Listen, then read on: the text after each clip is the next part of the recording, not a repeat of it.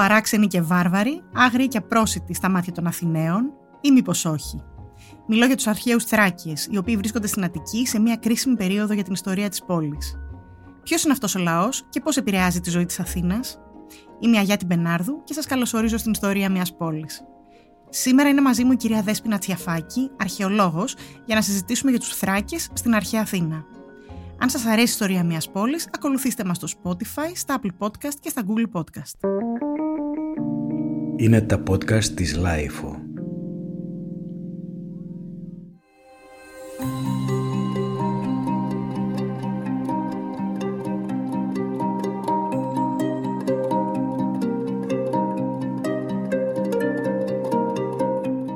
Η Δέσποινα Τσιαφάκη είναι Διευθύντρια Ερευνών και Επιστημονική Υπεύθυνη του Τμήματος Πολιτισμού και Δημιουργικών Βιομηχανιών στο Ινστιτούτο Επεξεργασίας του Λόγου του Ερευνητικού Κέντρου Αθηνά.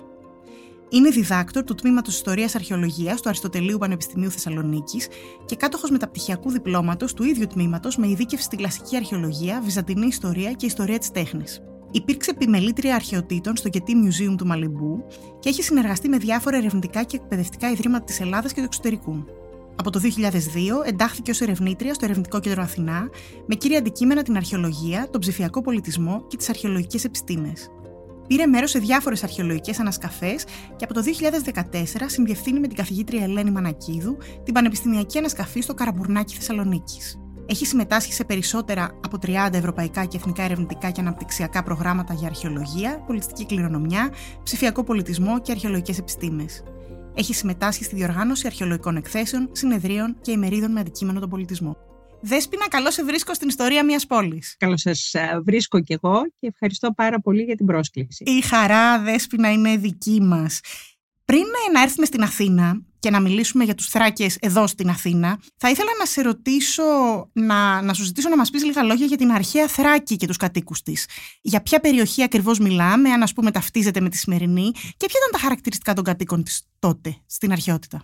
Αυτό είναι μια πάρα πολύ μεγάλη ιστορία.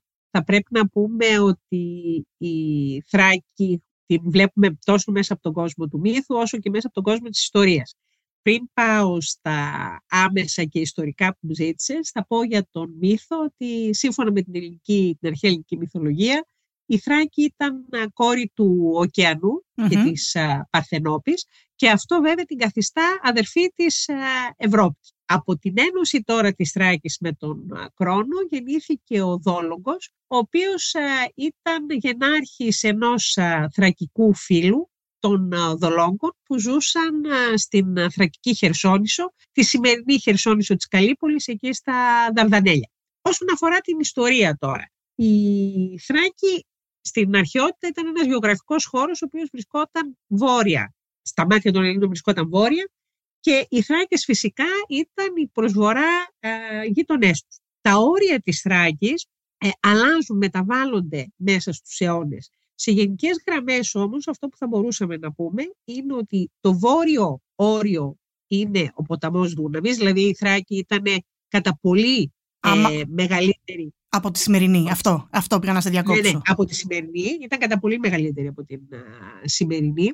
Δεν περιοριζόταν δηλαδή στην Αιγαιακή Θράκη που έχουμε σήμερα και την Ανατολική Θράκη, τη Δυτική και την Ανατολική. Καταλάβανε σχεδόν ολόκληρη τη Βουλγαρία και ένα μέρος της Ρουμανίας. Έτσι τα βόρεια σύνορά της έφταναν μέχρι το Δούναβι.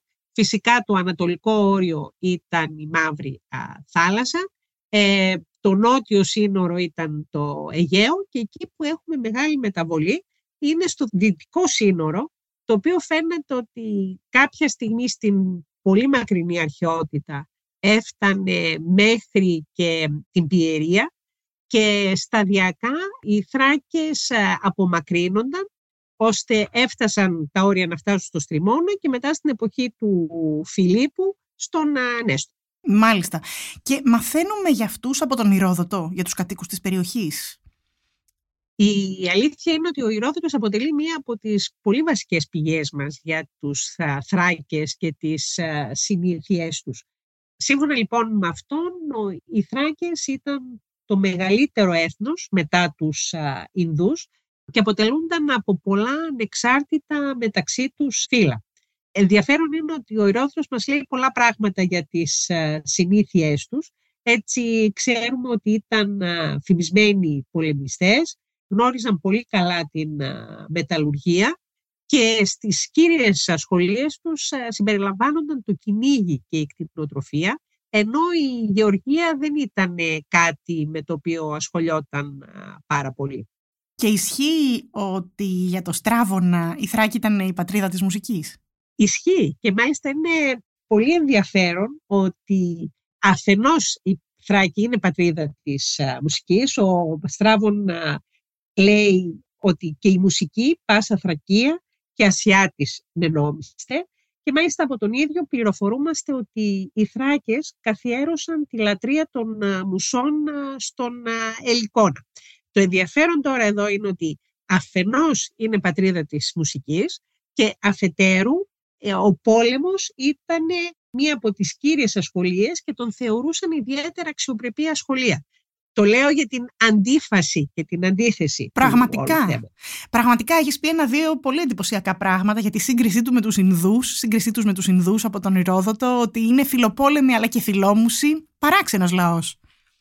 Ενδιαφέρον λαός θα έλεγα, και ίσως σε κάποια πράγματα αρκετά διαφορετικός από τους Έλληνες. Για το ότι ήταν βέβαια η Θράκη πατρίδα της μουσικής, μας λέει και ο Κόνον, ο οποίος λέει φιλόμουσον το Θρακών και Μακεδόνων γένος.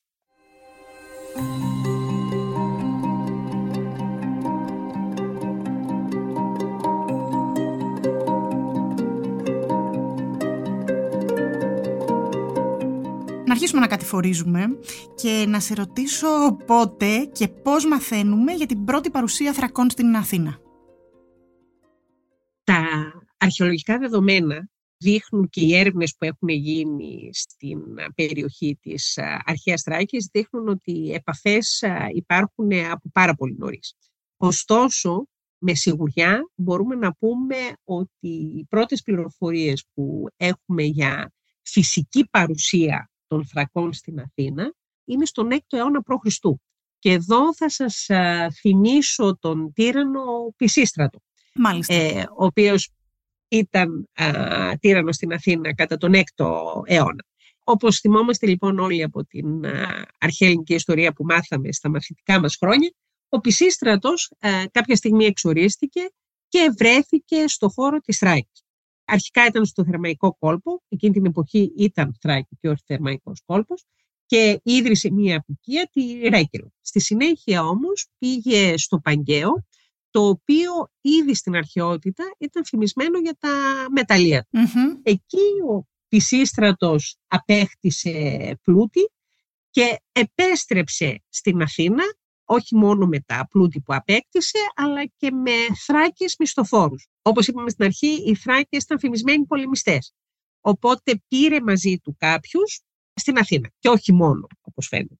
Άρα έρχονται με τον Πισίστρατο, μισθοφόροι. Και πού απασχολούνται αυτοί οι πρώτοι Θράκες στην Αττική, Δέσποινα? Οι πρώτοι που ήρθαν, που είπαμε ότι ήταν πολεμιστές, είναι μισθοφόροι στην Αθήνα, και είναι μια εποχή, βέβαια θα πρέπει να πούμε ότι ο 6ος αιώνας π.Χ. είναι μια εποχή κατά την οποία η Αθήνα είναι πολυπολιτισμική ήδη. Δηλαδή δεν είναι μόνο Θράκες εδώ, είναι και Σκύθες, οι οποίοι παίζουν επίσης έναν ανάλογο ρόλο μισθοφόρων και αστυνόμων. Έχουμε Πέρσες, έχουμε διάφορους λαούς στην Αθήνα. Οι Θράκες όμως, για τους οποίους μιλάμε εδώ σήμερα, είναι είτε μισθοφόροι, είτε κάποιοι από αυτούς που ήρθαν με τον Πισίστρατο, φαίνεται ότι εργάζονται στα μεταλλεία του Λαβρίου, στα μεταλλεία Αργύρου, καθώς, όπως είπαμε και στην αρχή, ήταν ιδιαίτερα ειδικευμένοι στην μεταλλουργία. Μαζί τους θα πρέπει να έρθουν βέβαια και οι οικογένειές τους και αρκετές γυναίκες της Θράκης, και αυτό το λέμε γιατί στην περιοχή εκεί του Λαβρίου δόθηκαν θρακικά τοπονύμια, όπως Μαρόνια, Αντισάρα και Παγκαίο. Το Παγκαίο και Μαρόνια είναι γνωστά και σήμερα. Μάλιστα. Άρα ο Πισίστρατος κάνει τρόπον δεινά και εισαγωγή τεχνογνωσίας από το βορρά, έτσι? Ναι, νομίζω ότι όντως το έκανε αυτό, γιατί γνώριζαν πολύ καλά τα μέταλλα. Ήταν μια περιοχή πολύ πλούσια σε μέταλλα. Και εκτός από την τεχνογνωσία στα μέταλλα και στον πόλεμο, φαίνεται ότι εισάγει τεχνογνωσία και στην ανατροφή των παιδιών. Ξέχασα να αναφέρω στην αρχή ότι μια άλλη πληροφορία που μας δίνει ο Ηρόδοτος είναι για τις γυναίκες της Θράκης, τις οποίες θεωρεί εξαιρετικές τροφούς. Μάλιστα. Παραμάνες δηλαδή. Οπότε είναι πιθανόν οι Θράκες που ήρθαν στην Αθήνα με τον Πισίστρατο, άνδρες και γυναίκες, κάποιες από τις γυναίκες να είχαν και αυτή την ιδιότητα στην Αθήνα. Βρίσκεται όμως και ο Μιλτιάδης αργότερα στη Θράκη, έτσι δεν είναι? Έχεις απόλυτο δίκιο. Εδώ βέβαια μιλάμε για τον Μιλτιάδη τον Πρεσβύτερο. Ναι. Ο οποίος την ίδια περίπου εποχή με τον Πισίστρατο, δηλαδή λίγο μετά τα μέσα του 6ου αιώνα π.Χ., πάει στην Θρακική Χερσόνησο μετά από πρόσκληση που δέχτηκε από τους ντόπιους κατοίκους. Θα σας θυμίσω εδώ αυτό που είπαμε στην αρχή για τον δόλογο. Οι δόλογες λοιπόν ήταν αυτοί οι οποίοι κάλεσαν τον Μιλτιάδη ως οικιστή στη χώρα τους για να τους βοηθήσει στον πόλεμο που είχαν με ένα άλλο θρακικό φύλο, τους Ψήνθιους. Αυτό το έκαναν αφού είχαν πάρει χρησμό από το μαντίο των αδελφών. Ο Μιλτιάδης δέχτηκε την πρόσκληση, πήγε στη Χερσόνησο, βοήθησε τους δόλογες και στη συνέχεια οι δόλογοι τον έκαναν τύραννο στην περιοχή. Και μάλιστα ίδρυσε και κάποιες αποικίες εκεί. Μάλιστα. Άρα οι σχέσεις κατά τον 6ο αιώνα αρχίζουν να πυκνώνουν μεταξύ Αθήνας και Θράκης. Κάποιες ανταλλαγές, ας πούμε. Σχέσεις πυκνώνουν, γίνονται πιο στενές και ίσως αλλάζει και η μορφή τους, γίνεται πιο σταθερή από ό,τι πιθανόν ήταν πριν. Βέβαια πάντα κρατάμε μία επιφύλαξη καθώς δεν έχουμε πληροφορίες από τις γραπτές πηγές για το τι συνέβαινε πριν. Αλλά σίγουρα γίνονται πιο στενές. Και προχωρώ στον 5ο αιώνα, που έχουν στενέψει πλέον οι σχέσεις, όπως λες. Κατά τον 5ο αιώνα, λοιπόν, με ποια αφορμή έρχονται περισσότεροι Θράκες στην Αθήνα? 5ος αιώνας. 5ος αιώνας, χρυσός αιώνας του Περικλή, όπως είναι ευρύτερα γνωστός. Είναι μια εποχή που, όπως ξέρουμε, έχουμε πάρα πολλές μετακινήσεις. Οι άνθρωποι πια επικοινωνούν πολύ περισσότερο μεταξύ τους. Ανάμεσα σε αυτούς και οι Θράκες. Ήδη ανέφερες και εσύ πριν ότι οι σχέσεις αρχίζουν και γίνονται πιο στενές τον 6ο αιώνα, γίνονται ακόμη στενότερες τον 5ο αιώνα. Σε συνέχεια αυτού που είπαμε πριν για τον Μιλτιάδη τον Πρεσβύτερο, θα πρέπει να πούμε ότι ήδη στα τέλη του 6ου αιώνα π.Χ. οι Πισιστρατίδες έστειλαν στη Χερσόνησο τον Μιλτιάδη τον νεότερο για να διοικήσει την περιοχή. Στις αρχές όμως του 5ου αιώνα π.Χ. οι Φοίνικες απειλούσαν την Χερσόνησο και έτσι ο Μιλτιάδης επέστρεψε μαζί του. Όπως εύκολα μπορούμε να υποθέσουμε, ο Μιλτιάδης δεν επέστρεψε μόνος του, αλλά μαζί του επέστρεψαν και Αθηναίοι, που ήταν εκεί εγκατεστημένοι στην Χερσόνησο, αλλά και πάρα πολύ πιθανόν και κάποιοι Θράκες. Οι Θράκες μπορεί να ήταν στην υπηρεσία των Αθηναίων ως δούλοι, πολεμιστές, τροφοί, να ήταν κάποιοι Θράκες οι οποίοι είχαν συγγενικούς δεσμούς με την Αθήνα. Και εδώ ως παρένθεση θα ήθελα να αναφέρω ότι έχουμε πολλούς γάμους Θρακών και Αθηναίων, αλλά και Θράκες ελεύθεροι, οι οποίοι θα θέλουν να αποφύγουν τον κίνδυνο των Φοινίκων φυσικά.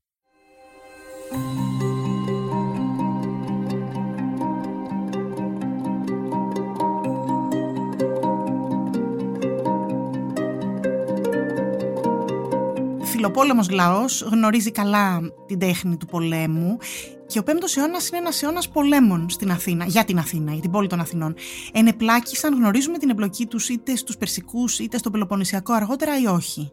Ναι, και στις δύο περιπτώσεις. Και στις δύο περιπτώσεις οι Θράκες παίζουν πάρα πολύ μεγάλο ρόλο. Θα αναφερθώ χαρακτηριστικά στον Πελοποννησιακό πόλεμο, λέγοντας ότι βοήθησαν και με συμμαχίες και με συνθήκες, και δεν είναι τυχαίο ότι οι Αθηναίοι είχαν ως γαμπρό τους τον Νυμφόδωρο από τα Άβδυρα. Να φύγουμε λίγο από τις γραπτές πηγές και να πάμε λίγο στην αρχαιολογία και στην Αττική εικονογραφία. Τι μαρτυράει για την παρουσία των Θρακών στην Αθήνα? Τι μαθαίνουμε από την εικονογραφία για τους Θράκες? Η αλήθεια είναι ότι η εικονογραφία αποτελεί μια πάρα πολύ πλούσια πηγή για μας, για τους Θράκες γενικότερα και για την παρουσία τους στην Αθήνα ειδικότερα. Εδώ θα πρέπει να πούμε ότι καλύπτει και ένα μεγάλο χρονικό διάστημα, δηλαδή ξεκινώντας από τον 6ο αιώνα π.Χ. Οι πρώτες παραστάσεις στην Αττική τέχνη εμφανίζονται περίπου την ίδια εποχή που ο Πισίστρατος επιστρέφει από την εξορία του και φέρνει πολεμιστές, και είναι αυτή που απεικονίζονται επάνω στα αγγεία κυρίως, αλλά και σε άλλες μορφές τέχνης, και συνεχίζεται πάρα πολύ στον 5ο αιώνα π.Χ. και στον 4ο. Άρα οι πληροφορίες που παίρνουμε από την Αττική εικονογραφία είναι ότι οι Θράκες είναι στην Αθήνα, είναι σίγουρα ως πολεμιστές. Ξέρουμε ότι μέσα από αυτό ότι υπάρχουν και γυναίκες της Θράκης, οι οποίες αναγνωρίζονται από τα χαρακτηριστικά τατουάζ που φέρουν στο σώμα τους. Αλήθεια. Και αυτό είναι πάρα πολύ ενδιαφέρον, γιατί εδώ θα ξαναγυρίσω στον Ηρόδοτο και θα πω ότι ο Ηρόδοτος μας λέει ότι το τατουάζ ήταν γνώρισμα των Θρακών και μάλιστα ήταν δείγμα ευγενικής καταγωγής. Μάλιστα. Εμείς όμως στην εικονογραφία, στην Αττική εικονογραφία, έχουμε τις γυναίκες της Θράκης, τις Θράσες όπως είναι γνωστές, να απεικονίζονται με τατουάζ.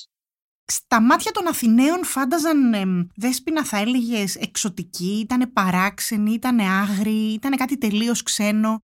Μπορούμε να υποθέσουμε πώς βλέπαν αυτούς τους ανθρώπους οι Αθηναίοι? Είναι πάρα πολύ δύσκολο να απαντήσει κανείς με μία λέξη πάνω σε αυτό, και είναι σίγουρο ότι μέσα στο χρόνο αυτό άλλαζε. Υποθέτουμε όμως ότι τουλάχιστον στην αρχή και τα πρώτα χρόνια που δεν ήταν ιδιαίτερα εξοικειωμένοι μαζί τους, σίγουρα φάνταζαν εξωτικοί. Θα σας υπενθυμίσω εδώ ότι η ενδυμασία τους ήταν εντυπωσιακή. Φορούσαν την αλοπική στο κεφάλι, ένα πολύχρωμο ένδυμα, τη ζύρα στο σώμα και τις εμβάδες, τα υποδήματα στα πόδια, τα οποία σίγουρα εντυπωσίαζαν τους Αθηναίους. Και αυτό το καταλαβαίνουμε γιατί όχι μόνο επειδή απεικονίζονται πάρα πολύ συχνά στην εικονογραφία της Αθήνας, αλλά και επειδή σε κάποιες περιπτώσεις από αυτές των εικονογραφικών απεικονίσεων βλέπουμε ότι είναι πιθανόν πως και Αθηναίοι τα φορούσαν. Επίσης, το χρώμα των μαλλιών τους, που σύμφωνα με τον Ξενοφάνη ήταν κόκκινο. Το χρώμα των ματιών τους, που ήταν γαλάζιο. Τα άγρια χαρακτηριστικά τους. Οι διαφορετικές συνήθειές τους. Οι Θράκες συνήθιζαν να πουλούν τα παιδιά τους ως δούλους. Σίγουρα όλα αυτά τους έκαναν εντύπωση. Οι ίδιοι πουλούσαν τα παιδιά τους. Ναι, ως δούλους. Θέλω να σε ρωτήσω και κάτι ακόμα. Ανέφερες βεβαίως ότι οι Θράσεις, οι γυναίκες από τη Θράκη ήταν εξακουστές τροφή, και μετά μας ανέφερες βεβαίως ότι έχουμε μαρτυρίες μεικτών γάμων ανάμεσα σε Αθηναίους και Θράκες. Τι άλλο γνωρίζουμε για τη σχέση μεταξύ των δύο αυτών λαών? Και επίσης έχουμε μήπως κάποια πληροφορία για εισαγωγή κάποιας λατρείας από τη Θράκη στην Αθήνα ή κάτι τέτοιο? Σε όλα αυτά η απάντηση είναι ναι. Καταρχάς γνωρίζουμε πάρα πολλά. Ήταν εθιμισμένη στροφή, μάλιστα ξέρουμε ότι, από τον Αριστοφάνη το ξέρουμε αυτό, ότι η τροφός του Ευρυπίδη ήταν Θράση. Οι Αθηναίοι λοιπόν φαίνεται ότι είχαν πολύ στενές σχέσεις με τους Θράκες.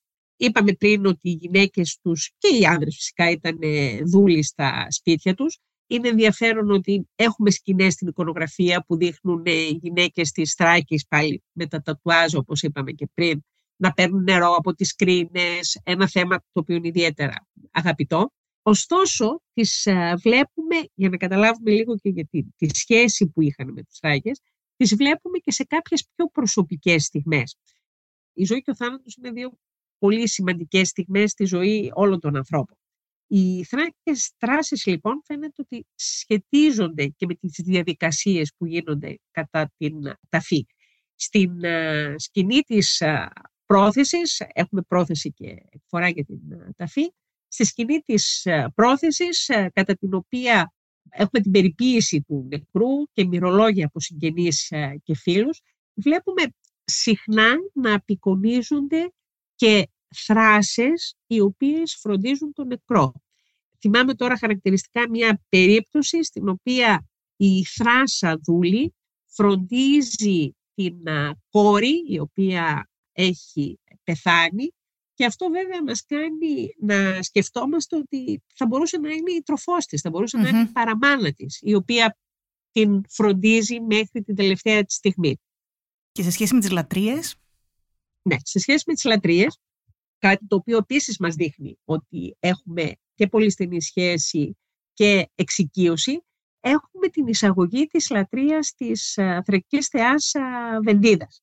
το 430-429 π.Χ.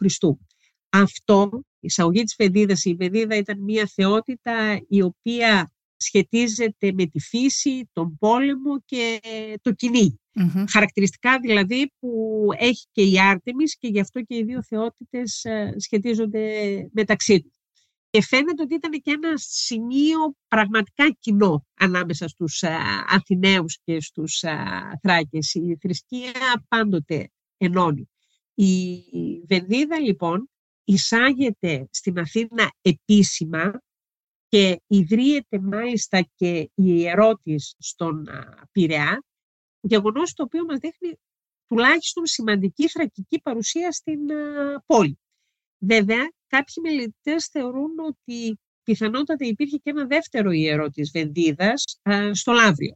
Δεν μπορούμε να αποκλείσουμε αυτή την πιθανότητα, γιατί όπως είπαμε και στην αρχή υπήρχαν πολύ εγκατεστημένοι Θράκες στο Λαύριο, αλλά προς το παρόν δεν έχουμε αρκετά δεδομένα για να μπορεί να αποδειχθεί αυτό. Όσον αφορά τώρα τη λατρεία της Βενδίδας, που δείχνει και τη σχέση Αθηναίων και Θρακών, είναι ότι στην λατρεία αυτή έπαιρναν μέρος τόσο Θράκες όσο και Αθηναίοι. Το οποίο είναι ένα σημείο ένωσης βεβαίως, πολύ σημαντικό εκείνη την εποχή. Και σήμερα, αλλά διαμέσου των αιώνων πάρα πολύ σημαντικό ότι μοιράζονταν την ίδια λατρεία. Ακριβώς. Είναι πάρα πολύ σημαντικό αυτό και μας λέει αρκετά για το πώς συνυπήρχαν, πώς ζούσαν και πώς ως έναν βαθμό σίγουρα οι Θράκες είχαν ενταχθεί στην πόλη της Αθήνας.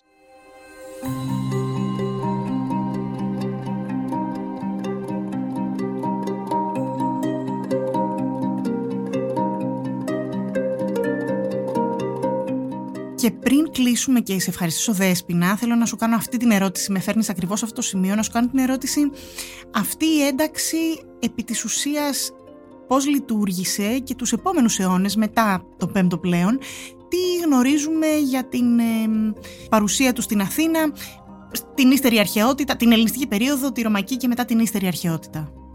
Ξέρουμε ότι συνεχίζουν να υπάρχουν. Οι Θράκες συνεχίζουν να υπάρχουν και είναι απόλυτα φυσιολογικό αυτό, γιατί η ίδια η περιοχή της Θράκης ενδιαφέρει πάρα πολύ τους Αθηναίους και όχι μόνο τους Αθηναίους. Είναι μια περιοχή ιδιαίτερα πλούσια σε πλουτοπαραγωγικές πηγές, μέταλλα, ξυλία. Οπότε οι Θράκες συνεχίζουν να διαδραματίζουν ένα σημαντικό ρόλο στην ζωή της Αθήνας και τους επόμενους αιώνες και στα ελληνιστικά χρόνια και στα ρωμαϊκά. Δέσποινα, σε ευχαριστώ πάρα πολύ. Τους χαιρετισμούς μας στη Βόρεια Ελλάδα και στη Θεσσαλονίκη από όπου συνδεθήκαμε. Ευχαριστούμε πάρα πολύ για αυτή την συζήτηση για ένα μάλλον αναπάντεχο θέμα. Δεν είναι μια συνηθισμένη κουβέντα το τι συνέβαινε στην αρχαιότητα στην Αθήνα και ποια η σχέση της με τη Θράκη και τους Θράκες. Και πάλι σε ευχαριστώ πάρα πολύ. Εγώ ευχαριστώ. Ήταν χαρά μου.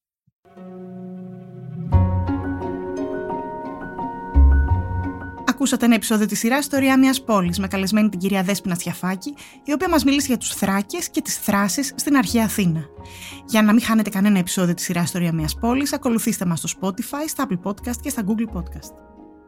Ηχοληψία, επεξεργασία και επιμέλεια, Γιώργος Ντακοβάνος και Μερόπη Κοκκίνη. Ήταν μια παραγωγή της LIFO.